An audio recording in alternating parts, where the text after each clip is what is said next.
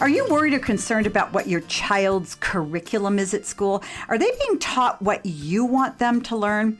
Well, today my guest is Dr. Carol Swain. She's an award-winning political scientist, a former professor of political science and professor of law at Vanderbilt University. In 1999, Dr. Swain was a tenured associate professor of politics and public policy at Princeton University's Woodrow Wilson School of Public and International Affairs.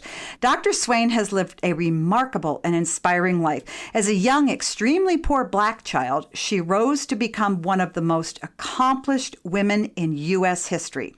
Her story, beliefs, and arguments are extraordinary, and regardless of your age or political orientation, you must hear this podcast.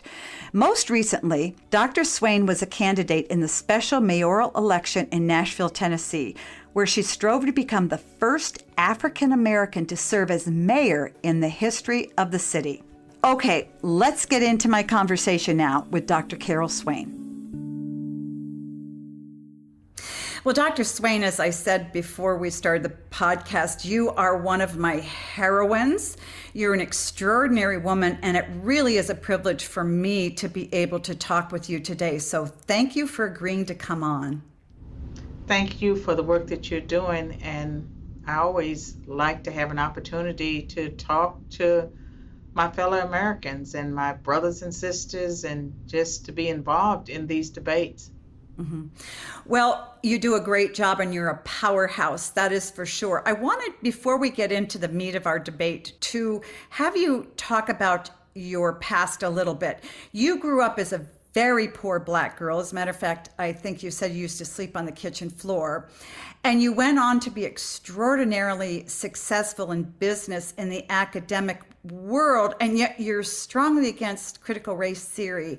There are many people that would say, well, that doesn't make sense. So why are you so against CRT? Well, I want to briefly tell your audience that I was one of 12 children born and raised in rural poverty in southwestern Virginia.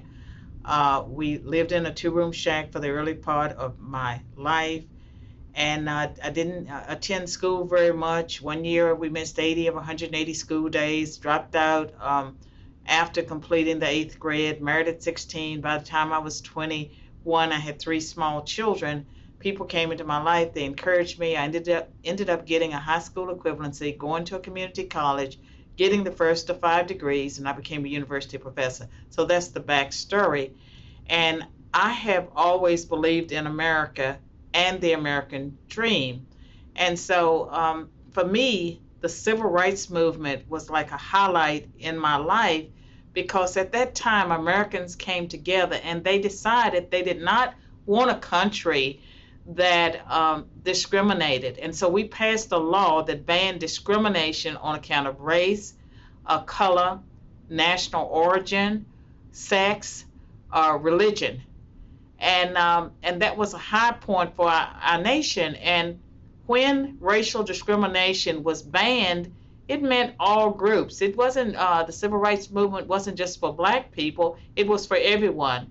I oppose critical race theory because it's a violation of the Civil Rights Act as well as the Equal Protection Clause of the Constitution. It's divisive, and it takes our nation backwards, and it's also demeaning towards Blacks.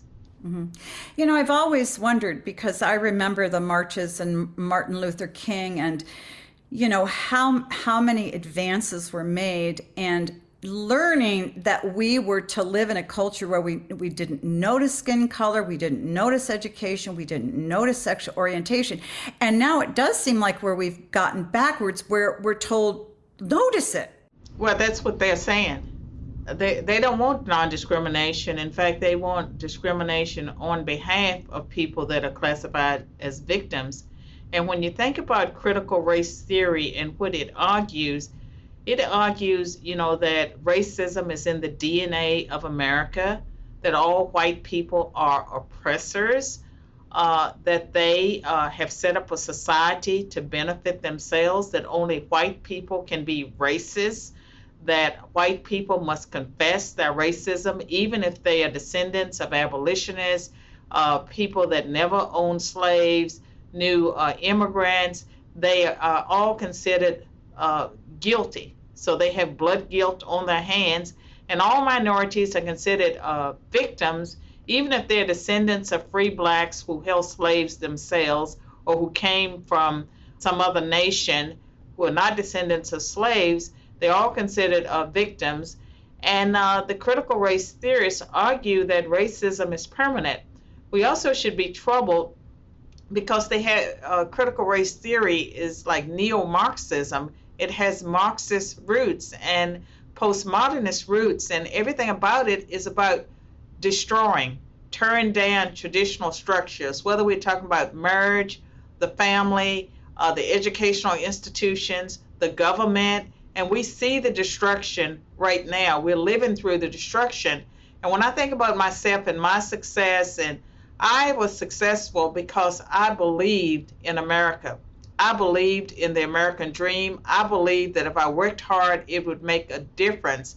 And I had many role models, and those role models did not look like me. And so I was able to succeed because America was a nation where if you worked hard, you got an education, you could overcome the circumstances of your birth, and you could do better than your parents. And that's what I did. When you have, if you could just give our audience briefly a background of where you've taught, because you've taught in very prestigious universities in the country, and if you could just name some of those, that would be terrific, just if our audience doesn't know. Well, first of all, the audience should know that I never, ever in my life sought out to become a college professor. I didn't know anything about the profession.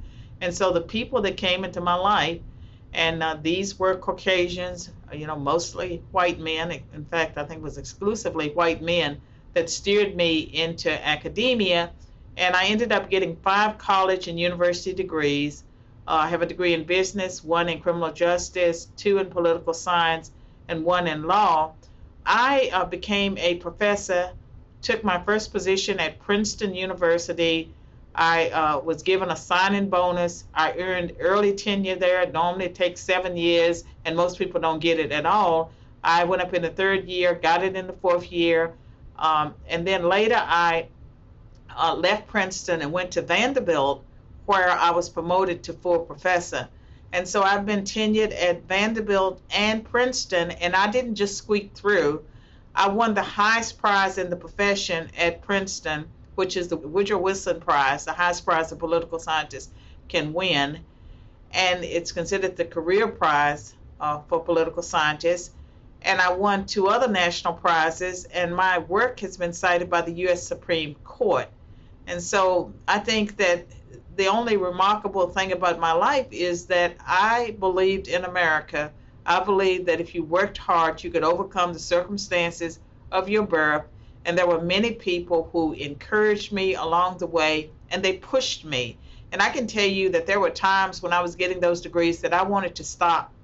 I mean, I just wanted a job. And I had children at the time. I was divorced part of that time. It was a struggle. But those people let me know that they had high expectations. And I also just experienced, as a young woman, several times strangers came up to me and said, you're going to be famous someday. There was nothing about me or what I was doing that made any sense. But the most important factor was that people came into my life. They didn't look like me. They encouraged me. They pushed me. And they never told me that because I was black. I never felt that because I was black, I'm a female, I'm poor, I have children, that I couldn't do something. I always thought that I could. And by the time I got to graduate school and I learned theories of oppression, I learned about Marxism, I learned all the things I couldn't do, it was too late to stop me because I had already proven what was possible. What you could do.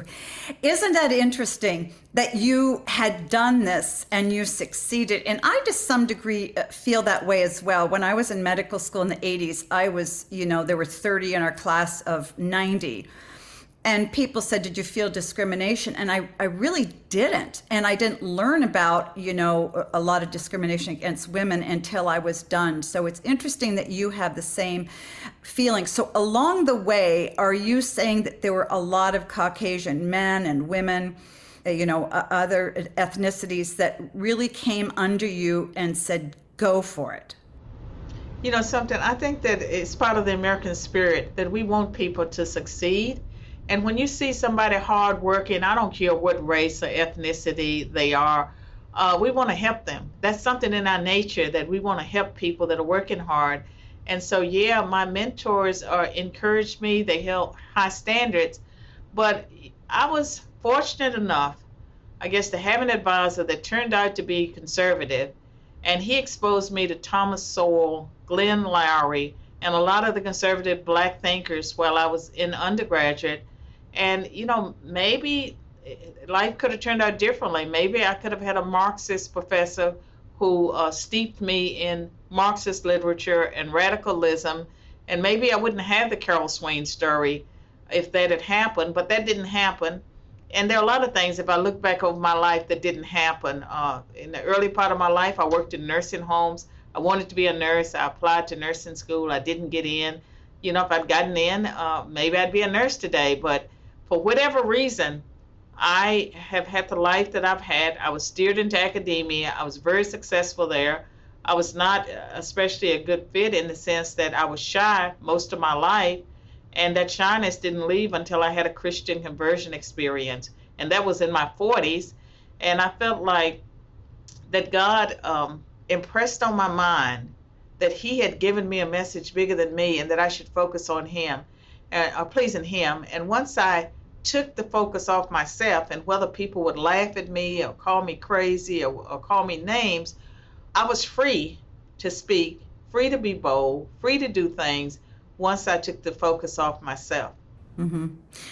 That's extraordinary. In schools now, particularly public schools, they're instituting the teaching of CRT to young children, of course. And it sounds to me that you would be a very different woman today if you had been taught CRT from the beginning of your early school years.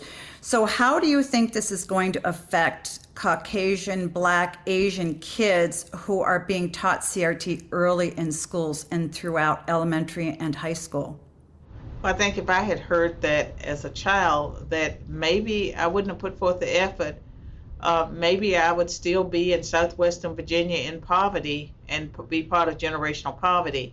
And I think that for racial and ethnic minorities, it really teaches them that they are inferior, that they are victims, and that they need white people to give them stuff, as opposed to you're intelligent. People that work hard in America can accomplish their dreams. The narrative that I received and I heard was a narrative about America being a land of opportunity, where if you worked hard, you could overcome the circumstances of your birth. And if you got an education, that was a ticket to go anywhere you wanted to go. That was the America that I learned about. And I think that for white people today, for white youth, they're experiencing shaming and bullying and discrimination from teachers that think they're teaching. They think that they're doing something good. They think all white people are blood guilty and that all white people have benefited from racism. And not all teachers think that. And a lot of teachers know that this is wrong. And a lot of teachers are pushing back. But the teachers' unions and the political left, and some Republicans too, have bought into this of white privilege. All white people are privileged because of the color of their skin. That is racist by themselves, saying that there's something about white skin that makes it superior, to other people, and that white people have all this enormous power, that they set up this society for themselves. That kind of racism hurts every child in America. And we are a nation where we know that it's wrong to discriminate against people because of the color of their skin or their sex or their national origin or their religion. These are things that we have rejected. We passed the civil rights law. Well, we're back to the point now where it seems to be acceptable. The government is saying it's acceptable to discriminate against some people. It's okay to discriminate against white males. men have toxic masculinity, men need to be quiet, that racial and ethnic minorities need to be equity, not hard work where you have equal opportunity. All I wanted was equal opportunity. I just want a chance to work hard, prove what I could do. Where equity says that all I need to show up, and the government or the institution, the society is going to make me equal with someone, that may be more experienced than me, have greater skills than me, that's smarter than me. The government is going to create an artificial equality. This is dangerous territory that is destructive for our society, and every American should be pushing back against it, and every immigrant who came here because they thought this was a land of opportunity. They thought this was a nation where you would have law and order. They thought that their children would get a good education, and they're finding out, no, there's more emphasis on social engineering than there is on reading, math, language skills, history, science. Exactly. Where will it end? I mean, if you have kids who are being taught this, in first and second grade, and now they end up in high school, what's the end point? I mean, is it that they want to get to the point where the government is taking care of the poor Black people and it's oppressing the white people? Or what's the goal? I've never understood the goal. They bring it in, they tell you this, but then what do you do with it? Well, first of all, I want to say that this has been going on for a long time. It didn't just happen after COVID and George Floyd. I would say that it became very aggressive during Obama's first and especially the second term.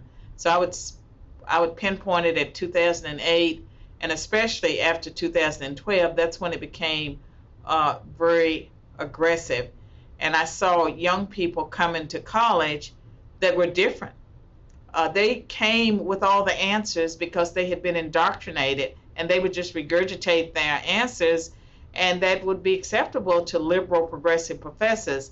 And I think the end point is that people in America, regardless of their race, their gender, their ethnicity, their social class, their socioeconomic status, that they are being primed for the destruction of their nation, that they're being used as instruments, and that it's not, for the benefit of our society to create this utopia. It is to create a society where the government controls every aspect of our lives. But we know how communism and socialism works because we have the examples from other nations. The rules that they impose on other people, on the regular people, is not what they live by. And so the America that as we know it, with our Constitution, our Bill of Rights, some Judeo-Christian values, that even if you're not a Christian or you're not a believing Jew or Muslim, that there's certain things that we know because you cannot know it because of the fact that we all have a conscience. That these things are things that they're trying desperately to neutralize, and they want control over every aspect of our lives. And I think those of us who are older or those of us who are younger that can see through the agenda, and there is an agenda, and it's not one to make Americans better off. I don't care whether you're Black, you're white, you're Hispanic, or some other race or ethnicity. It's not about you. It's bigger than you. And I think ultimately, if we continue in this direction, America will fall if it hasn't already fallen. And I go back and forth because sometimes I feel like America has already fallen, that this is not the nation I grew up in. It's not the nation that I knew, the Constitution that I believed would protect me, the institutions of government that I thought would stand for Americans. They cannot be trusted. And so we're in a new space, new territory. I'm not quite sure how it ends, but I can tell you that our nation was teetering on the edge of a precipice, and I'm not sure that it hasn't fallen over.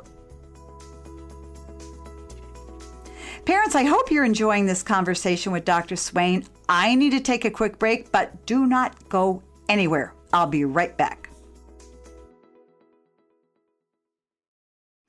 Welcome back to Parenting Great Kids. My guest today is Dr. Carol Swain.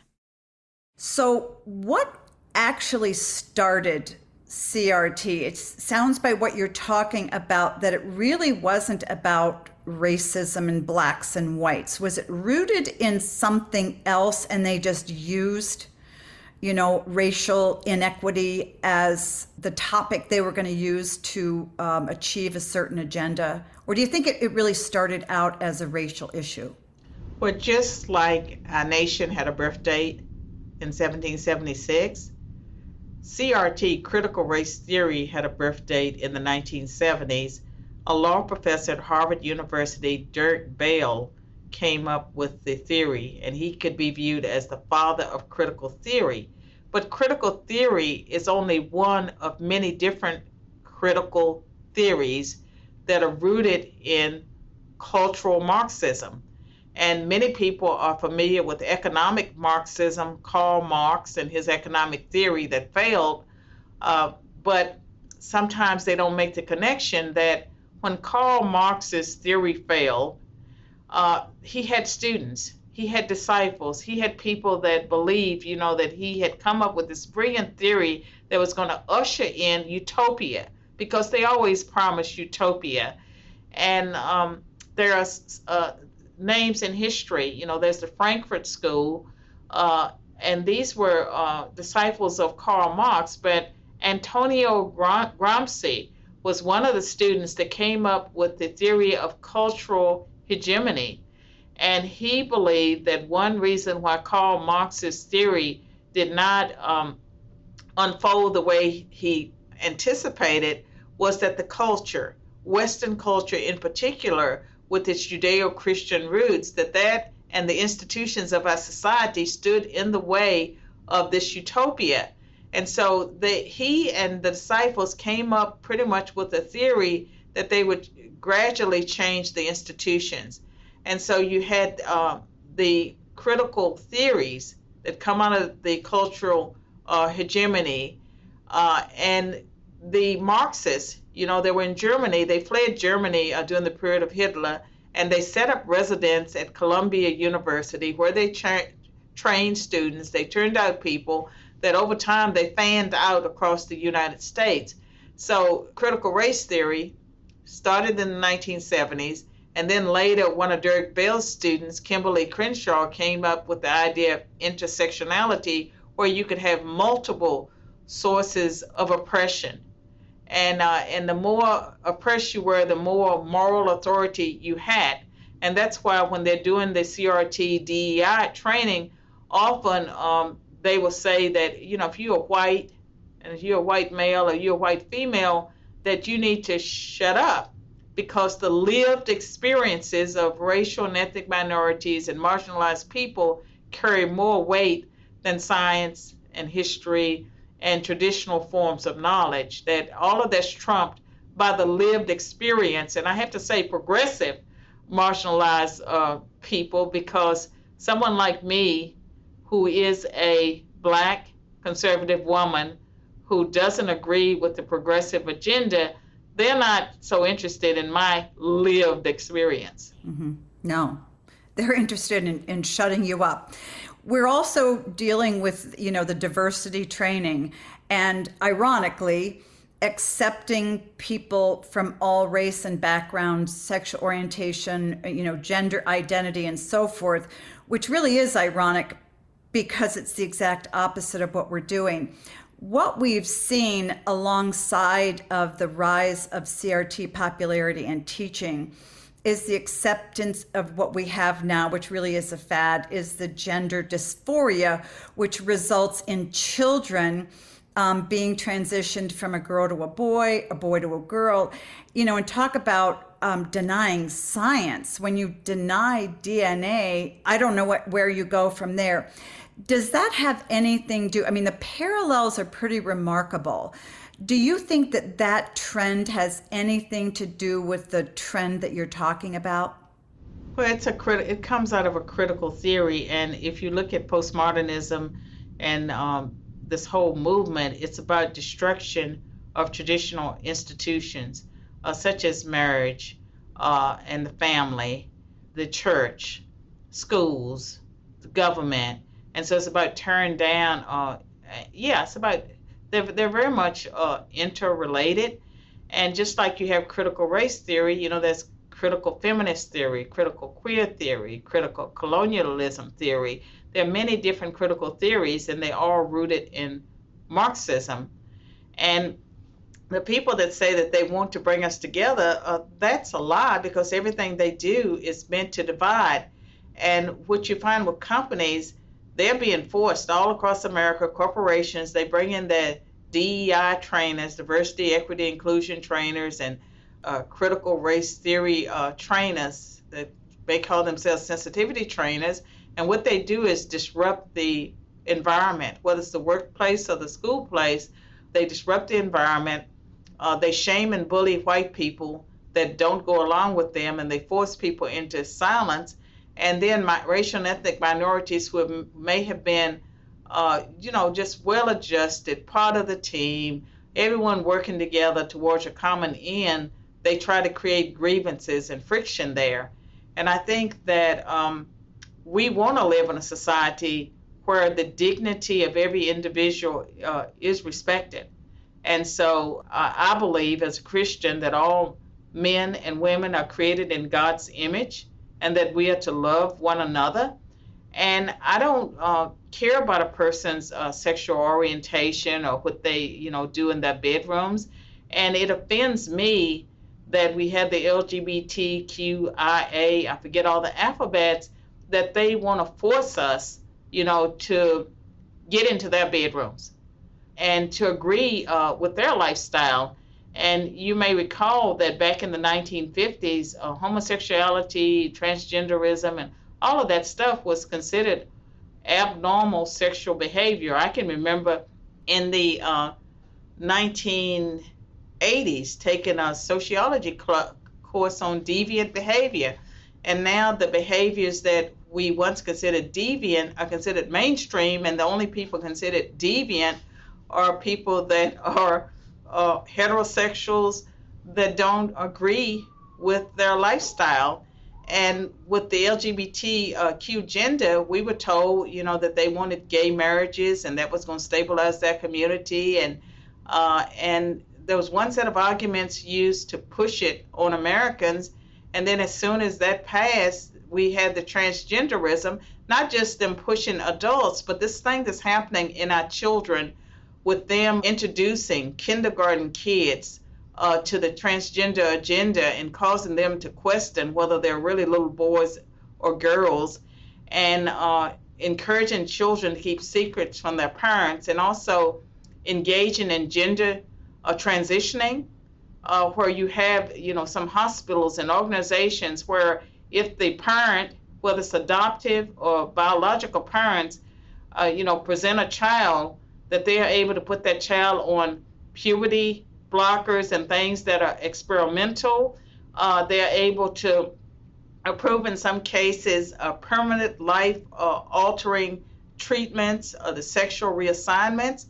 This is nothing but child abuse. And I think that every American, whether or not you are heterosexual or gay, you should be standing up and fighting for our children, because what is happening is criminal. And those colleges and universities that are pushing gender reassignment of children that pre-adolescents, they should be shamed. And those pharmaceutical companies that are pushing drugs on children, there should be consequences. Mm-hmm.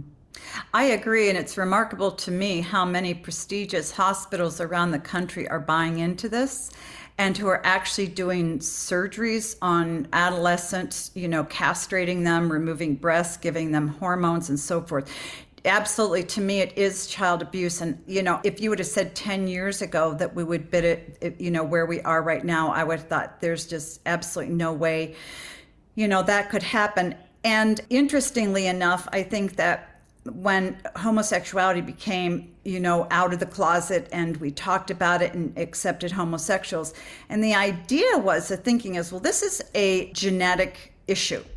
And so, but now with transgender, it is anti-genetic. And so it's anti-science. It's anti-science, but yet if genes can't determine anything, then they can't determine homosexuality, heterosexuality. I mean, in a way, you can't have it both ways. We only have a couple of minutes, but I'd love to hear, you've been very outspoken about your Christian faith and your Christian conversion.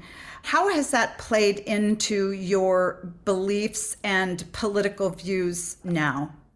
I mean, it's made me bolder, and I made a transition from being a lifelong Democrat to being an independent for a few years. I'm now a Republican, not because I believe Republicans have all the answers, but because they're the party that comes closest to my Judeo-Christian values and principles. And my faith makes me bold. People ask me where I get my courage from, and so I've started telling them that Jesus is my superpower.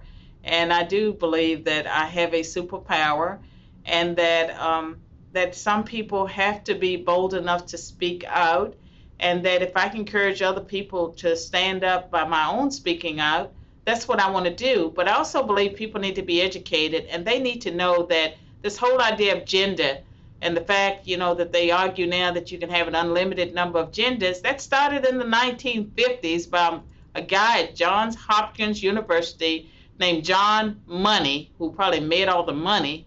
He was appropriately named, I guess. But Yeah. We need to know that those are relatively new ideas, that these are theories that university professors are paid to sit around and come up with theories. And the more absurd, the more value. Yeah.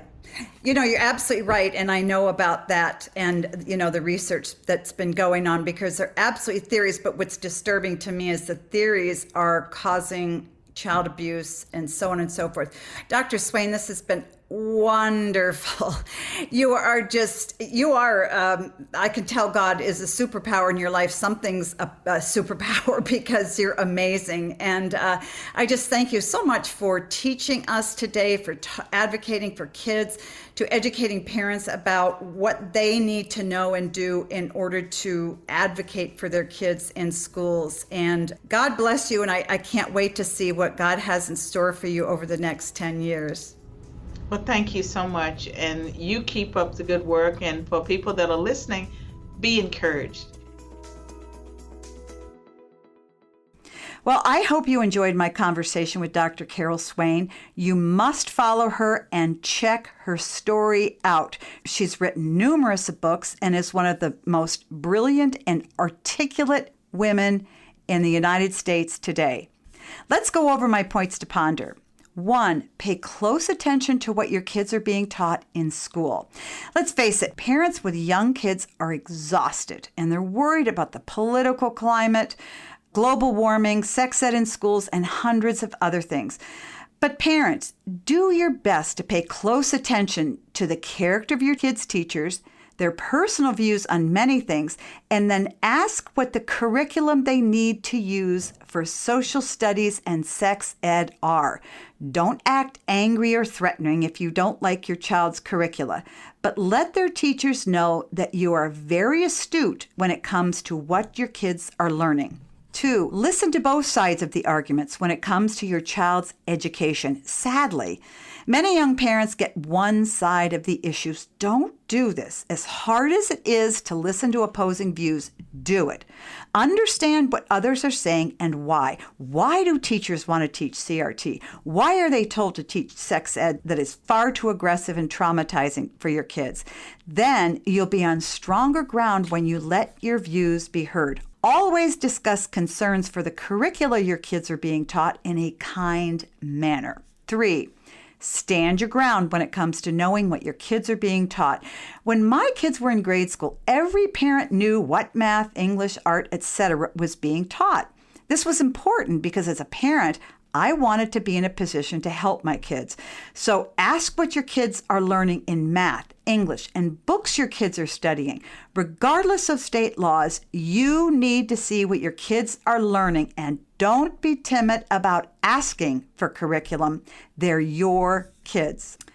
I want to thank my guest, Dr. Carol Swain, for joining me on the show today. You can find out more about Dr. Swain when you go to carolmswain.com. That's Carol M. Swain, SWAIN.com. Be sure to follow Dr. Swain on social media as well. Just search for Dr. Swain in your internet browser. Now let's recap my 3 points to ponder. 1, pay close attention to what your kids are being taught in schools. 2, listen to both sides of an argument when it comes to your kids' education. And 3, stand your ground when it comes to knowing what your kids are being taught. Friends, if you need help, encouragement, or answers to any questions about your kids or your relationships with them, go to meekerparenting.com. I have courses, tips, blogs, and more to help you. And if you know a dad who needs encouragement while you're there, check out my brand new course, Strong Fathers, Strong Daughters Masterclass. And always remember, great kids are raised, not born.